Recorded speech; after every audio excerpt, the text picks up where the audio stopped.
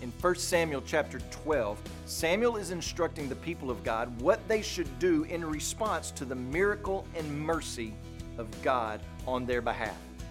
And so he tells the people that they are to hear or listen to God's instruction and that they are to revere or fear God.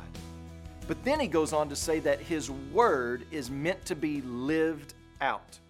You'll notice that it says in chapter 12, verse 24, to serve him faithfully with all of your heart. When we hear this, we often think that it means with all of our energy or with everything we have, and it does to an extent. But it also means that every area of our life is to be his.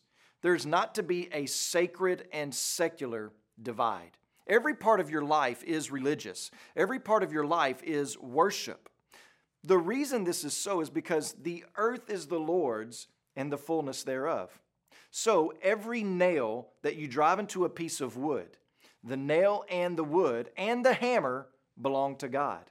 When you mow your grass, you're actually mowing God's grass. When you mix asphalt, it belongs to God. When you pave roads or cut hair or handle money or paint buildings or raise children or teach subjects, they all belong to God.